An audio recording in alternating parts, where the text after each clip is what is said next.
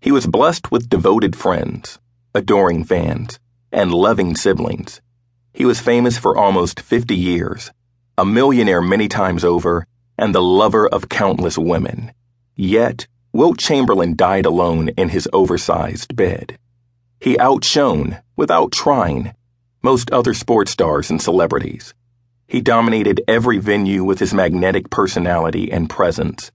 He intimidated by his size and his persona. Even among fellow professional athletes, his strength and athleticism are legendary. He moved 6 feet 8 inch, 225-pound men like cups of coffee. He made the improbable look routine, as an observer wrote. Hall of Fame coach Alex Hannum considered himself not only one of the greatest athletes of his time, but of all time. His appetites were also the stuff of legend. He consumed enormous quantities of food and drink. Gargantuan, too, was his sex drive. He had insomnia for most of his adult life, but functioned well on little sleep. He often drove cross-country without stopping or sleeping. He always carried between $5,000 and $10,000 in cash. "Who is going to rob me?" he asked. He was a sharp businessman and negotiator, yet easy to take advantage of on matters he didn't care about. Until he was told, he didn't realize his pension was worth $1 million. He achieved so much success and independence that he was able to rise each day and decide what he wanted to do, and in what city or country, and with whom he wanted to do it.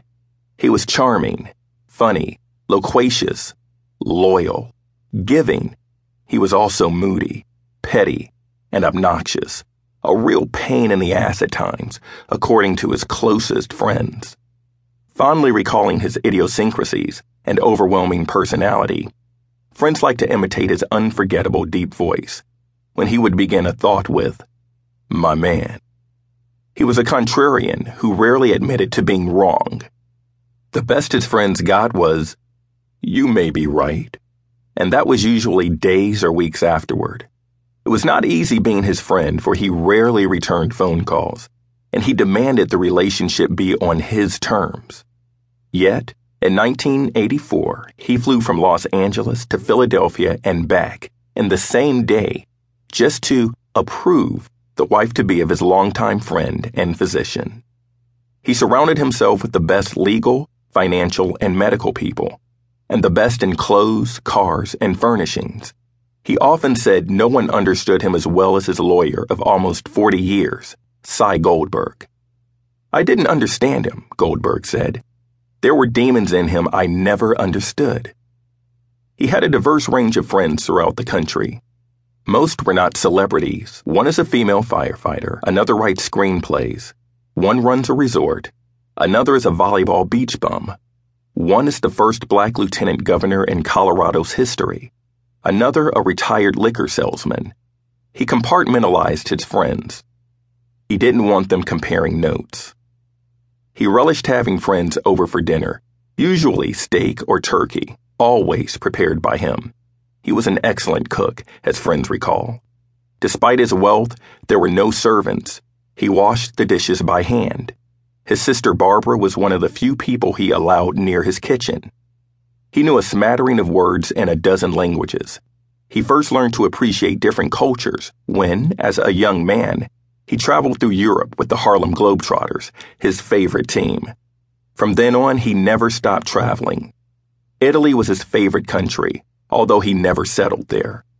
He moved to Los Angeles in 1968 and owned a condo in Hawaii during the 70s. In the mid-80s, he spent a lot of time in Vancouver, Canada, to which he spoke of moving.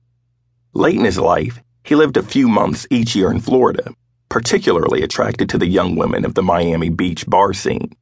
He loved to show off his extraordinary body and strength, and even as a young man appreciated the value of exercise and diet. He ran 5 miles almost every day the last 20 years of his life, until a deteriorating hip immobilized him. He never forgot he was black, but he wasn't obsessed with race. Most of his closest friends and all of his advisors were white, but he had black friends, some going back to childhood with whom he regularly talked.